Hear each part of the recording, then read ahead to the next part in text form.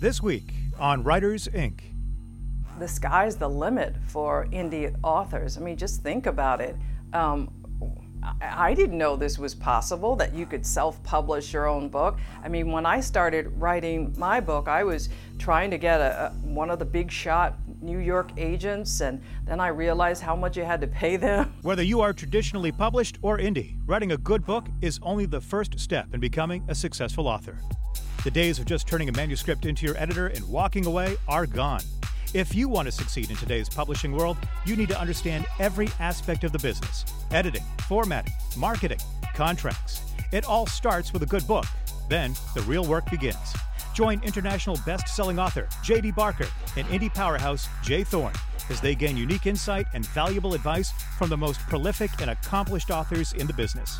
The publishing world is changing, adapting. Do you have what it takes to become a full-time writer? If you're willing to do the work, we'll give you the tools. Get your notepad out. School's in session. This is Writers Inc. So what's new, JD? Dude, I've got a door. Yeah, tell me about this. No, so we've been doing this renovation on the house, and my office started off as the dining room for what was originally like a 1920 something, 900 square foot little house that expanded over the years. I ended up taking, I guess, about 8 or 9 feet out of our kitchen, which was really big, and made my office, I got to measure, but it's pretty decent size. But for the longest time, I didn't, it was wide open to the rest of the house. So we had a wall built to separate it. And then there was this big gaping hole where the door was supposed to go. And I wanted French doors, but I wanted like opaque glass on them. And I didn't realize that this was a big deal, but apparently they had like special order them. And instead of it being like a Home Depot, something you throw in the back of the truck, it took like 4 months to get these doors in. So my door finally went in yesterday, and I'm looking at it, and it is awesome. Trying to teach my 2-year-old that, when the door's closed, that, like daddy's working, but like she spent a good half hour like laying down on the floor on the other side this morning going, I see dada. I see dada. So anyway, I did my little door happy dance today. What's going on with you? Yeah, it's going to be disappointing that we don't get as much construction noise as we used to get, but what are you going to do, right? Well, we've got one guy here working, and he's got a mask on, he's got gloves on, and he's putting baseboard in. So if anything, you might hear a nail gun. All right, fair enough. There you go. So I don't know if you heard that.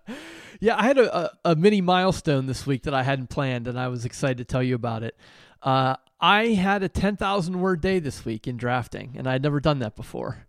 10,000 words in one day. Yes. That's crazy. I thought it was crazy too. I hadn't planned on it. Like I'm not motivated by like word count. That's usually not how I operate, but I sat down, I was working on this nonfiction project, and for some reason for me, nonfiction is so much easier to dictate than fiction.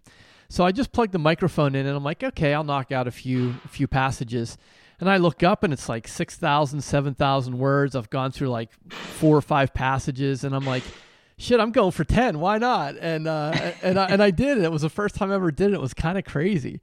Wow. Well, congratulations. Thanks. Yeah. So I had, I think about 4,000 the other day. And it was, I sent that book off to Kristen, the one that I've been working on. I rewrote the ending on like 4 or 5 times. She kept emailing me like as she read it, in like a day. She's like, I'm sweating like this whole time. It's like the pacing is insane and this and that. And then she goes quiet for like a half a day over the weekend. And I'm like, oh no, something's wrong. And she's like, I absolutely love the book, but we have to talk about the ending. Oh no. So we got on the phone for a good hour or so. And, I tend to overcomplicate things, like I see where the book could end. And then I'm like, but if this happens, and then I throw another twist and another twist and another twist. And, I ended up with like maybe 20,000 extra words of those twists at the end of the book where it really didn't need to go on. I just, I was having fun with it. I didn't want to get rid of the characters just yet. So I ended up rewriting it one more time. I did that on Monday. And that was, like I said, about 4,000 words, I guess, total. Nice. A little cut and pasting from other places and things like that. But I think I finally nailed it and got it done. Nice. Can you talk a little bit about? Can you talk yet about your pre-order that just went up recently? The new one, with Patterson. Yeah, It's called the Coast to Coast Murders. It's a psychological thriller, and it's an insane ride. We'll probably talk about this a little bit more as we get closer to publication date because it comes out in September. But when Jim and I first started talking about writing a book together, he told me he uses outlines religiously, and I told him I never have before. And I didn't think we'd be able to work it out, but he agreed to do that book without an outline, and we had so much fun. At the same time, we ended up with a ton of words on the cutting room floor. So I think I kind of saw his point, and he wasn't shy about, pointing out, that every time we did drop one of those paragraphs or a word, that's just wasted time. I'm sure he's not shy about pointing anything out. No, he's a phenomenal teacher, and he definitely doesn't bite his tongue at any point, I don't think. But we had so much fun writing this book, and it comes out, I think it's September 21st. It's called Coast to Coast Murders, and the links are up on my website. I think it just went out on NetGalley. If any of our listeners are advanced reviewers and have access to NetGalley, and ARCs are kind of up in the air right now because they're printed and they're sitting in a warehouse somewhere. I'm not sure where Little Brown keeps them, but they don't have access to them because everything is shut down. Yeah. So they're hoping beginning of the month they're going to be able to start kicking out the physical ARC copies. Awesome. That's exciting, man. Congrats on that. That's Thank fantastic. You. Yeah. Yeah, that was a fun one to write for sure. Yeah. Cool. Well, we got a different kind of interview this week. Ramona Robinson is our guest, and figured I kind of clue everyone in because Ramona had a long and storied career as a broadcast journalist and is sort of an icon here in Cleveland because she was the head news anchor for the evening news on multiple networks over the past couple decades, and had the opportunity to interview her. So I'm really looking forward to the talk. She's kind of in a position where she is in what she's calling her second act. So she had sort of her first career, and now she's transitioning into becoming a full-time writer. And and I thought that's going to be really interesting to our listeners who, whether it's their first act or second act, this idea of transitioning or moving from one career to another is something everyone can relate to. Yeah, absolutely. I can't wait to hear this. Yeah. All right. So we'll get into this, and then we'll come back on the other side and talk about some takeaways. Perfect. All right. Oh my gosh, I listen to You're a big podcast listener. I love podcasts, and I want to do my own, but I don't know. I don't know. It's just it's such a great way to connect with people. I mean, I'm sure in all the years you have this happen to you all the time. People come up to you and they start talking to you like you've been friends for years. Yeah. And podcasting is the same way. You're in someone's ear routinely. And what's great about podcasting is people will listen to podcasts while they're walking the dog or doing the laundry. Well, I'm usually working out. That's why I know I do 30 minutes, and I'm like, Jay, you're done already. I got 10 more minutes because I'm looking down. I'm disappointed because I'm not done. So, well, we'll see what I can do about that. I'll throw a few more questions in there. That's all right. You listen to the podcast, so you know that I don't typically start chronologically in the beginning, but for your story, I kind of have to. 10 girls and one boy? Oh my goodness. Oh my goodness. Tell me about that. Oh my. I grew up in the backwoods of rural Missouri with nothing but a hope and a prayer that one day I could become a journalist like my idol, Walter Cronkite. The only problem was no one in my community of 212 people, 12 being my family. And it was a madhouse around, where I lived. And I lived in what was described as the sticks, because for a long time, we didn't even have a post office. We went to a nearby town to get our mail, a nearby town to get groceries, to shop. And growing up, we would literally have to go almost to St. Louis, which was 200 miles away, to get McDonald's. So I didn't get McDonald's. All the things that kids enjoyed, I didn't get them because we lived in this small town that basically you would stumble upon off the highway, Route 57, I believe. Wow. So is a dirt road to somewhere? I'm sure that title ties into that, your memoir. I cannot take claim for that title. I struggled with what to name that book. And New York Times bestselling author Regina Brett read my book, and 3 chapters in, she said, "I've got it, Ramona," because there's a part in the book where my mom says, "I'm raising all of you back here on this dirt road that leads to nowhere, but you are going somewhere. And Regina was like, oh, a dirt road to somewhere. And I was like, how come I couldn't see that? It's staring me right there. So that was the difficult part. I don't know if you've had that problem writing books. Picking the title is just... I mean, yes. this book had like 10 different titles. I'm sure. And Regina said, you don't have to use it, but I think this is it. And so obviously she was right. Oh, it is a great title. And I don't know if you've experienced this in both your books, but you get so close to the project and you can't see certain things that people from the outside go, oh, it's this. Well, you know, Jay, the one thing you can't see because you're so close to it is the mistakes or the typos. Yes. Now, I'm a stickler coming from television. I don't like to see typos in a book. And everyone around me keeps telling me, from editors, publishers, you know, it's okay. Every book has typos. But I'm like, no, I don't want any typos in my book. But you just can't see them. Even after you have beta readers, you have your friends, your family, read them. You know, I must have read this book 20 times. Right. And so when it came out and no one said there were any typos, literally 2 years later, I'm reading a chapter in my book and I see. I was like, how can I miss this? So I've learned to just calm down. It's okay. No one's perfect. And there are going to be typos. Absolutely. And I don't know if you've done this, but if you go on Amazon and you look for some of the classics, you know, whether To Kill a Mockingbird or Catcher in the Rye, and you look at the 1-star reviews, and people find typos and they find grammar errors. So I know, and I'm afraid of reviews. You know, on Amazon, I have all 5-star reviews, and people tell me you should have some 3 and 4 star. I mean, it's hard to tell people to give you a 3 or 4 star, but they said that's more legitimate. But so far, no one has said, oh, this book has a typo. I don't think people care. A good story is a good story. That's true. That's so true. I think readers will tend to forgive little things here or there.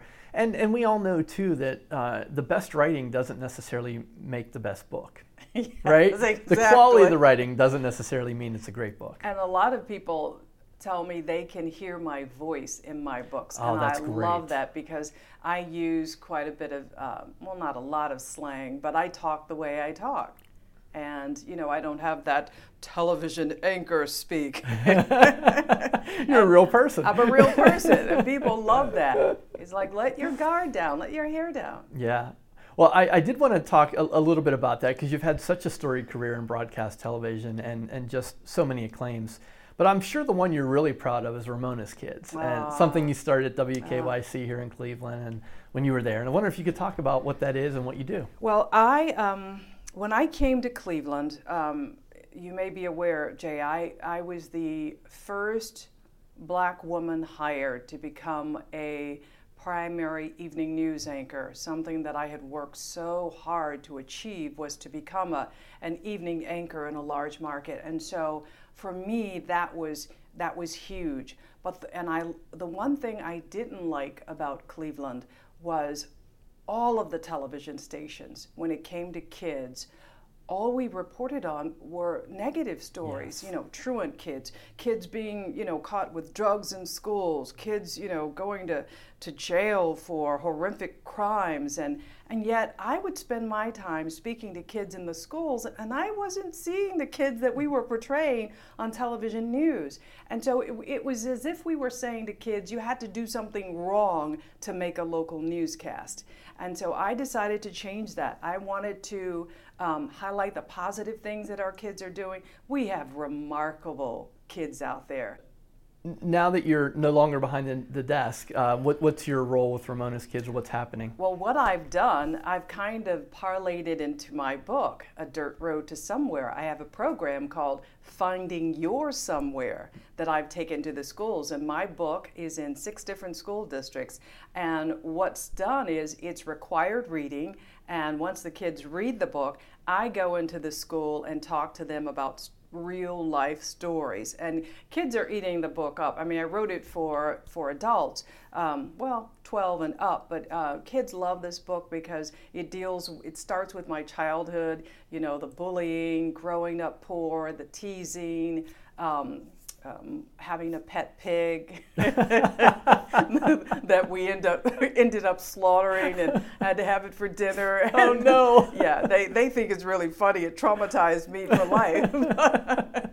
I didn't eat bacon for a long time, and finally, the love of bacon just overcame me. But they love those kind of stories, and they also love the.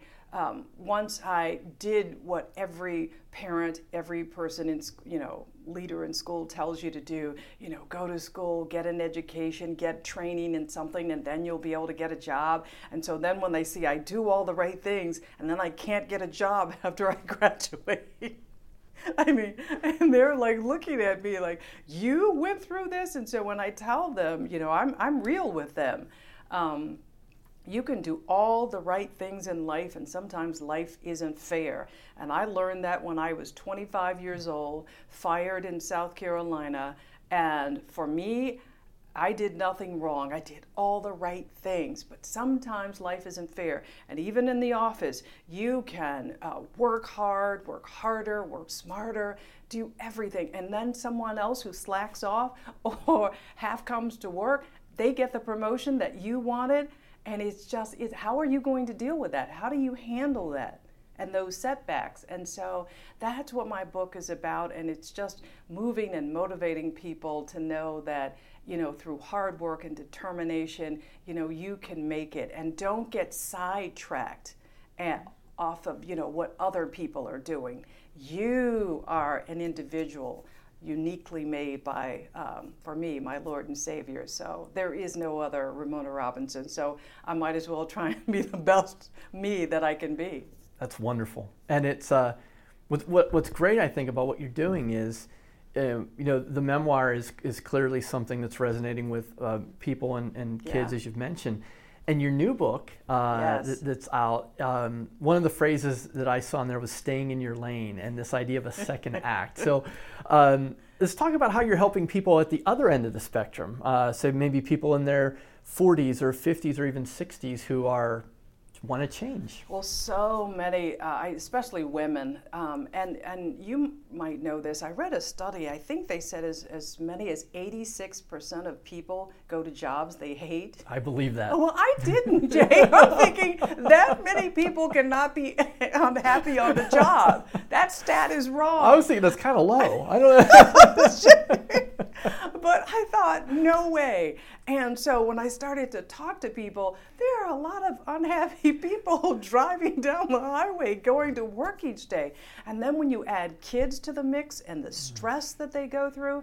And so I think a lot of people, especially on social media, because I'm really active with my friends on social media. And so when they talk to me about, Ramona, you left corporate America, you left a job that you loved, and you're now in your second act. You seem to be enjoying it.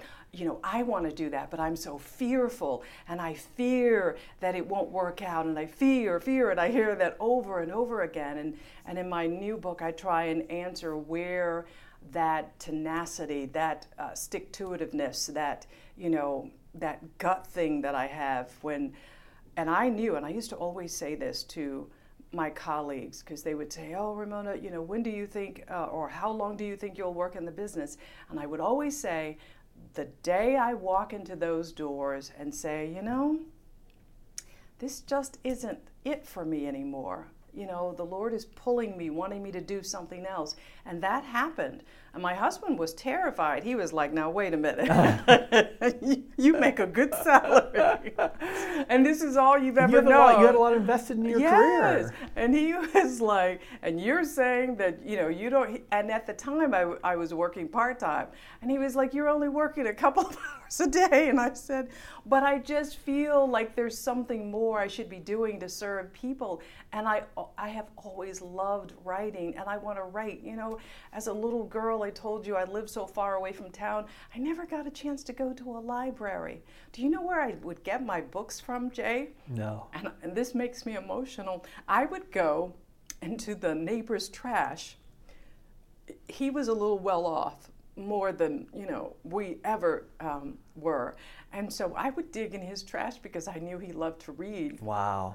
And that's where I found Charlotte's Web, I found the Reader's Digest. I would find books and magazines, and I craved reading. And so that's how I got my books. And then it wasn't until when I was bused, I think in 67 or 68, I was bused to a nearby all-white school, and I noticed that, oh my gosh, they had books, and they didn't have to share. When I went to an all-black school, we had to share books and take turns doing our homework, and so it was just amazing. It was like night and day, and we could actually check books out and take them home, and they were our books to keep, and so I craved writing because I loved it. I loved getting lost in fairy tales and fantasies, and I'm sorry. Some things just trigger that emotion. And when I think back to the beginning and how difficult it was. It makes sense. I mean, hearing you describe it, it makes sense to me why you would want to pursue that at this point in your life. And so that was what I had always wanted to do. And so I knew that there was so much fear with people feeling stuck, like, I don't know if I can go out on my own. You know, I have children, I have a mortgage, you know, I have cars. And even when we did, and I'm writing about that in my third book, how immediately people were like, are you selling your house? Are you going to sell those luxury cars? I might be interested. And I'm looking at them like, what? It was like, oh, if you're leaving television, then obviously you're going to be getting rid of something. It's like realtors were putting notes in my mailbox saying, if you want to sell. And it's like, please, people, I'm not selling my home or my cars. I'm fine, thank you. And so I think that's the fear of what's on the other side. Will I be able to do this? And sometimes you've just got to step out on faith, because my books are faith-based, about walking in faith and not fear. And make sure you have a plan. So many people don't have a plan, and you probably see this even in marketing. They have no idea how they're going to market the book. They call me up and they think I have hired someone to market my book. And it's like, no, you have to do the hard work. It's you out there greeting people and speaking and showing up at events, right? That's all on you. It's on me. And even for your listeners who maybe you've just written a book or you're thinking about writing a book, really do your homework. And right now, if you haven't already, join social media, engage with people, because I can tell you, being a television anchor for so many years, I would get like 20, 30 books probably every 6 months. And I would get calls or emails. And some of the things, just to give you an example, I would get a call from a young man around the holidays, somewhere between Thanksgiving and Christmas. And he said, I just wrote a book. I'd love to come on your channel and talk about my book. It's about, dads who leave their children and the children are left scarred. And I'm thinking, but it's the holidays. No one wants to, the timing is important. No one wants to hear that. And I said, well, do you belong to an organization or whatever? And I was very kind to him. And I tried to give him some ideas of maybe you should join a group of men, maybe a men's organization where they actually help other students. They serve kids who've been abandoned by maybe their fathers. Because I knew, like 100 Black Men, every holiday they have an event where they buy toys for underprivileged kids. And I said, so if you get involved in something like that, and then call me and say, hey, Ramona, we're going to be giving back toys and This is what my book centers around. Then we've got a story. A gentleman who was abandoned himself now wants to give back to other kids. That's a story around the holidays that's uplifting. Yes. And so the bells were going off. Ah! And someone who really did it right was an author who had just written a book, and it was a book of poetry. And, you know, that's really hard. You're calling the television station saying, I want to come on and talk about Read my poetry. But what she did was she was also a second grade teacher. And she said, I use my poetry to reach the kids. They love it. As a matter of fact, they wear costumes and act out some of the scenes I have in my poem. And I'm thinking, she said, I know you do Ramona's Kids. You know, come to my classroom. I'm telling you, this would make for a great story. And sure enough, we brought the cameras to her classroom, and it was great. And we were able to say, you know, she will be appearing at Nighttown, you know, a night spot here in Cleveland, reading her poetry. And so those are good examples, and not the people who, like, you know, the other day a woman said, she's not a friend of mine on Facebook, but she messaged me on Facebook and said, I'd love to do a women's conference with you and maybe a pop-up shop. I'm like, who are you? Who are you first? Or the one who said, I need for you to give me a testimonial. I've written a book. And so, wow. Yeah, I know some people are just, and I don't know, maybe they just don't know how you should do it. And how that's interpreted by the person they're asking too. Exactly. Yeah. And so you have to be willing to serve other people and not just take. So how did you, I mean, you don't have to get super personal, but how did you, like day one, you've left your job and now you're sitting in your home office and you're thinking, what did I just do? How did you get past that? Since my books are about walking in faith over fear, I don't want to tell the truth, but I'm going to tell the truth. I was sitting there like, oh, hell, what have I done? What have I done? But I just knew it was like the voice was telling me, hence my book, Your Voice is Your Power. It was God telling me that if this is what you want, if this is going to be your second act, then you can be successful. And Jay, I already knew, I know without a doubt, anything I put my mind to, I'm going to be successful at it. And there might be some bumps in the road, maybe an idea I had fails, or because I've had a lot of failure in my life. And so I just go to the next idea or tweak it here or there. And I think those are the things sometimes that scare people. And I've never really feared not having enough because I've lived that life.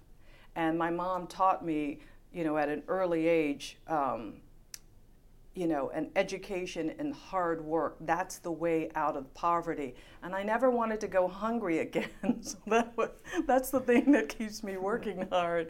And I did. I was afraid at first. And I just started writing, and it made sense. Like, yeah, this is what you're supposed to be doing. Yeah. Were there any of your former colleagues who, you know, maybe reached out to you several weeks or months later and said, Ramona, seems still warm.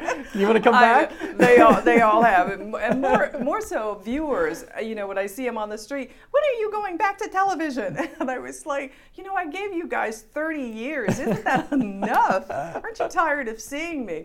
But I do have my former colleagues call me up all the time, and they'll go, what are you doing? And I said, you know, it's almost time for my 4 o'clock nap. We hate you. So I just, Jay, I tell you, I miss the people, but I don't miss, you know, the 12, 14-hour days, I'm sure. Somebody calling you, do this, telling you. I work for myself, and I love it. Is Tim still in the business? No, Tim is back in... he splits his time between Wyoming and Washington, D.C. Ah, okay. Yeah. Okay. We keep in touch, though. He's doing great. It was great. I know local listeners will know this, and others won't. But I loved the little segment that WKYC did with you and Tim. I don't know, a year or so ago. for their Yes. 70th anniversary. Yes. And you two were on talking about some of your favorite moments. And so what's, you mentioned 9/11 in the interview as profoundly changing. What other moments in your career are you really proud of or very memorable for you? I just think, Tim and I, first of all, when we anchored together, we were number one in the market. We reigned supreme. We were just a great combination. But the thing I loved about, and I still love about Tim and I could talk about any and everything. And there were really no barriers. And we come from different walks of life, and him a strict military guy and Air Force general. And we spent a lot of time talking about race. And it's really hard to talk about race, especially someone, of a different ethnicity. And so a lot of times we agreed and we agreed to disagree. But we were talking about all the different hang-ups and the nuances of people and why, I'll give you an example.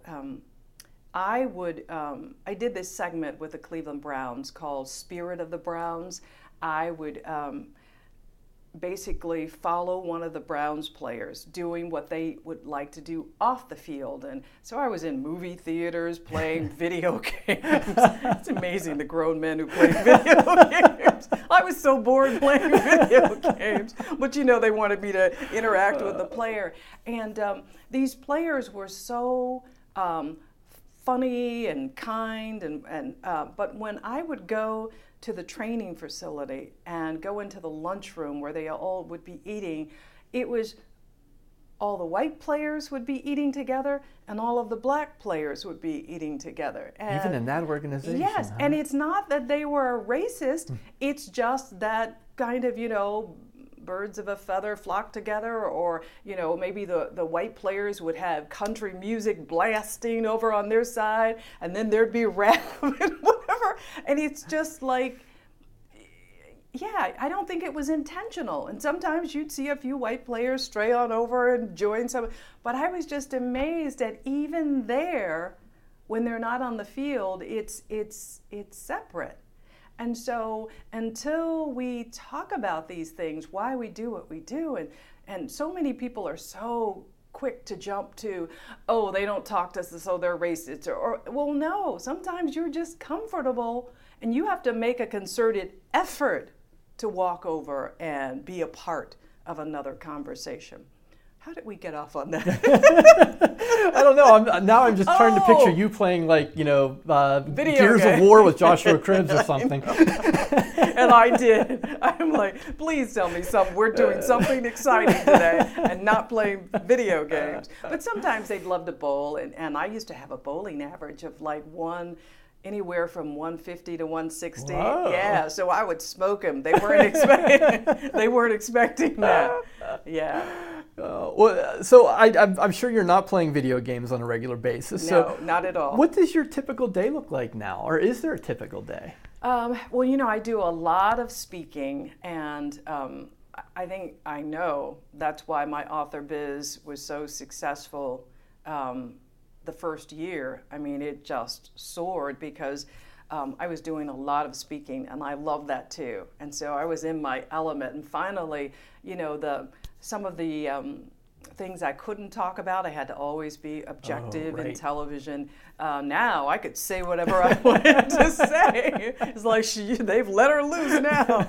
And so I love that. But a typical day for me is, I'm not probably like most writers. I think I heard JD say that he's writing 2 books. Yes. Yeah, so I am writing 2 books, and one is on faith and finance, and the other is my children's book that I've always wanted to write. And it's really hard to switch, so back and forth. So it was interesting to hear how JD does it and how he's, goes from one book to another. But a typical day for me is I think I do my best writing at like 6 a.m. Yes. When the dogs are asleep and my husband's asleep and no one's bothering me, no distractions. Right now, I just don't have a favorite place that I like to write. I write all over the house, in the bedroom, in the living room. When it's warm, I'll go outside and write. But I kind of want a designated area to write in. And so that's what I do. I grab my coffee early in the morning and I start writing, and that's when my mind is clear. And I don't know about you, but writing for me is so therapeutic. It is. It's like another form of meditation or prayer or just mindfulness. Yeah, and I'm an emotional creature, in case you hadn't noticed. I cry a lot while I'm writing because I think back to Gloria and when she wanted to beat me up. I know a kid recently asked me, they said, you talk about the girls that were bullying you and they wanted to fight you and you had to fight. What would your 15-year-old self say to them now? I was like, girlfriend, you do not want to know, because I would take no prisoners today. We'd have to bleep out the podcast, yes, wouldn't we? You would. Messing with me.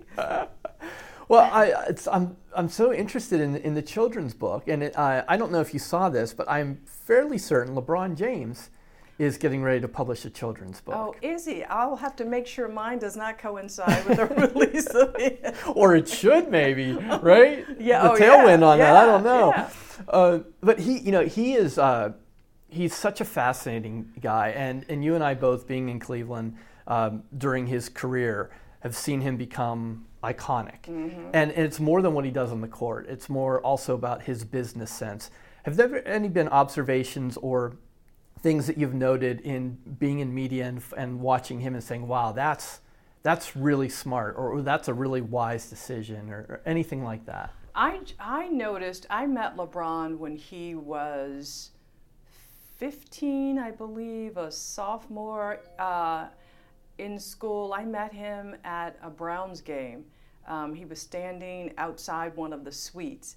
And I just remember walking up to him saying, hello, young man, and how shy he was. He kept looking down. He really wouldn't look me in the eye. And I shook his hand, introduced myself, and said, good luck to you or whatever. And then fast forward, I think I interviewed LeBron 3 or 4 times, but fast forward, I'm sent to New York to interview him right before he goes on to host Saturday Night Live. And so I interview him then, and I even said to him, I was like, LeBron, remember when you were 15, you couldn't even look me in the eye? And now he's standing there like a man, speaking, looking directly at me with such authority. And he was like, yeah, I remember that. And I've just, watched him grow and seen him a couple of times off the court, and the things that he's doing. His I Promise School in Akron is just phenomenal. Just imagine if we had a lot more people do that for our kids. And I think just the other day he announced that he'd be sending them all to college free of charge. Wow. Yeah. He is just an amazing individual. So even when I hear people complain about LeBron leaving Cleveland, I cut them off. I said, don't talk about LeBron to me. I'm sorry. And unless you are going to do what he's doing for others, basketball is basketball, but it's how you serve other people. What are you doing? How are you trying to leave this world better than you found it? That's what's really important. And he transcends sports, and I think you heard it when he originally left the first time. You heard it from the people in Akron. Yeah. The people in Akron were almost universally behind him because that's his community, and they knew what he did for them, and it's really powerful. And we had a few idiots who burned his. Oh, did I say idiots? That's right. I'm no longer on television. You're not behind the news desk. I can call somebody an idiot who burned his jersey, and of course the national media picked that up. Everyone in Cleveland, they're burning. Please, people. Yeah. Oh, I'm talking about the medium in which I spent decades. I'm terrible now. I'm really terrible. Well, if you time your children's book correctly, you'll be in good company. Yeah. So that's something to look forward to. I'll have to call them up and say, hey, tweet this. Yes. Remember when you were that 15-year-old boy? Yes. Remember how kind I was? I think one of the, I think I'd like to kind of pull the conversation together here with a question that's one that we ask a lot of our guests, and someone who is now in the publishing industry and doing great things. If you look out 5 or 10 years, what does the future of publishing look like to you? I think it's the sky's the limit for indie authors. I mean, just think about it. I didn't know this was possible, that you could self-publish your own book. I mean, when I started writing my book, I was trying to get one of the big shot New York agents, and then I realized how much you had to pay them. And then, I did. I ended up having a traditional publisher who wanted to publish my memoir, but the control that they would have, the cover, the name of the book, and the things that they wanted to do. And then I just thought, I don't want to lose that kind of control over my story. It was so personal to me. So again, I think the door is wide open for indie authors. I would just hope that they, do their homework. Do your homework before you decide to write a book, because it's not just about writing the book, getting it done. You're not done. It's just beginning. And there's a lot of work to be done. Yeah. And so, I think it's only going to get better. I've done an audio book. I'm told that, audio will grow, and I hope it does, because right now my audio book is doing well, but I'd like to see it do a little bit better. And I'm just looking forward to it. Yeah. Do you see yourself self-publishing from this point on, unless there's some major catalyst? I can't see, I just can't see myself doing a traditional, I would never say never. I mean, it would depend on the deal, because I'm pretty savvy when it comes to that kind of stuff. Yeah. I learned early on that people assumed, a pretty face meant you weren't very smart and they could take advantage of you. No. They didn't see you eating the bacon when you were a kid. They don't know what they were messing with, right? And they didn't see me reading since I was 4 and 5 years old constantly. So girlfriend does her homework. Good for you. Yes. All right. Ramona Robinson. Now, before we talk about the takeaways, I wanted to mention something, because our astute listeners may have heard a different audio tone in this interview, and that is because it's the first one that I did in person. So Ramona lives in Cleveland. We were able to get together at the South Euclid branch of the library and get a little meeting room, and we conducted the interview face to face. And I have to tell you, as an interviewer, there's nothing better than that. If you take the spectrum of interviews from like an email interview to in person, that's from terrible to best.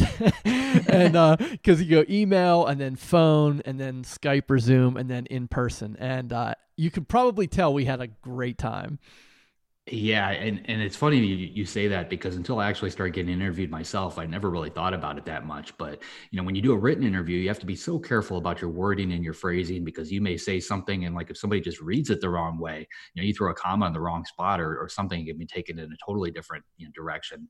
And the phone interview is kind of the same thing, because you don't have those visual cues. You don't see the person that you're talking to. So that's tricky too. And, things like Zoom have definitely made that easier. I do a lot of like Skype and Zoom interviews and things along those lines, and that helps quite a bit, but nothing beats that face to face, like being in the same room with that person. Yeah. And Ramona, as you all heard, is just a fascinating woman, a powerhouse, incredibly intelligent and articulate. What were some of the things that struck you about that conversation? Oh, Jesus, when she said 10 siblings, I'm sitting there, like my wife and I, we've got the one, and like we both look at each other at the end of the day and we look exhausted. I can't imagine what life is like in a house with 10. Yeah. My mom had a huge family, and my father did too. And they grew up on farms in the Midwest, or my mom did anyway. My dad grew up on a farm in Austria.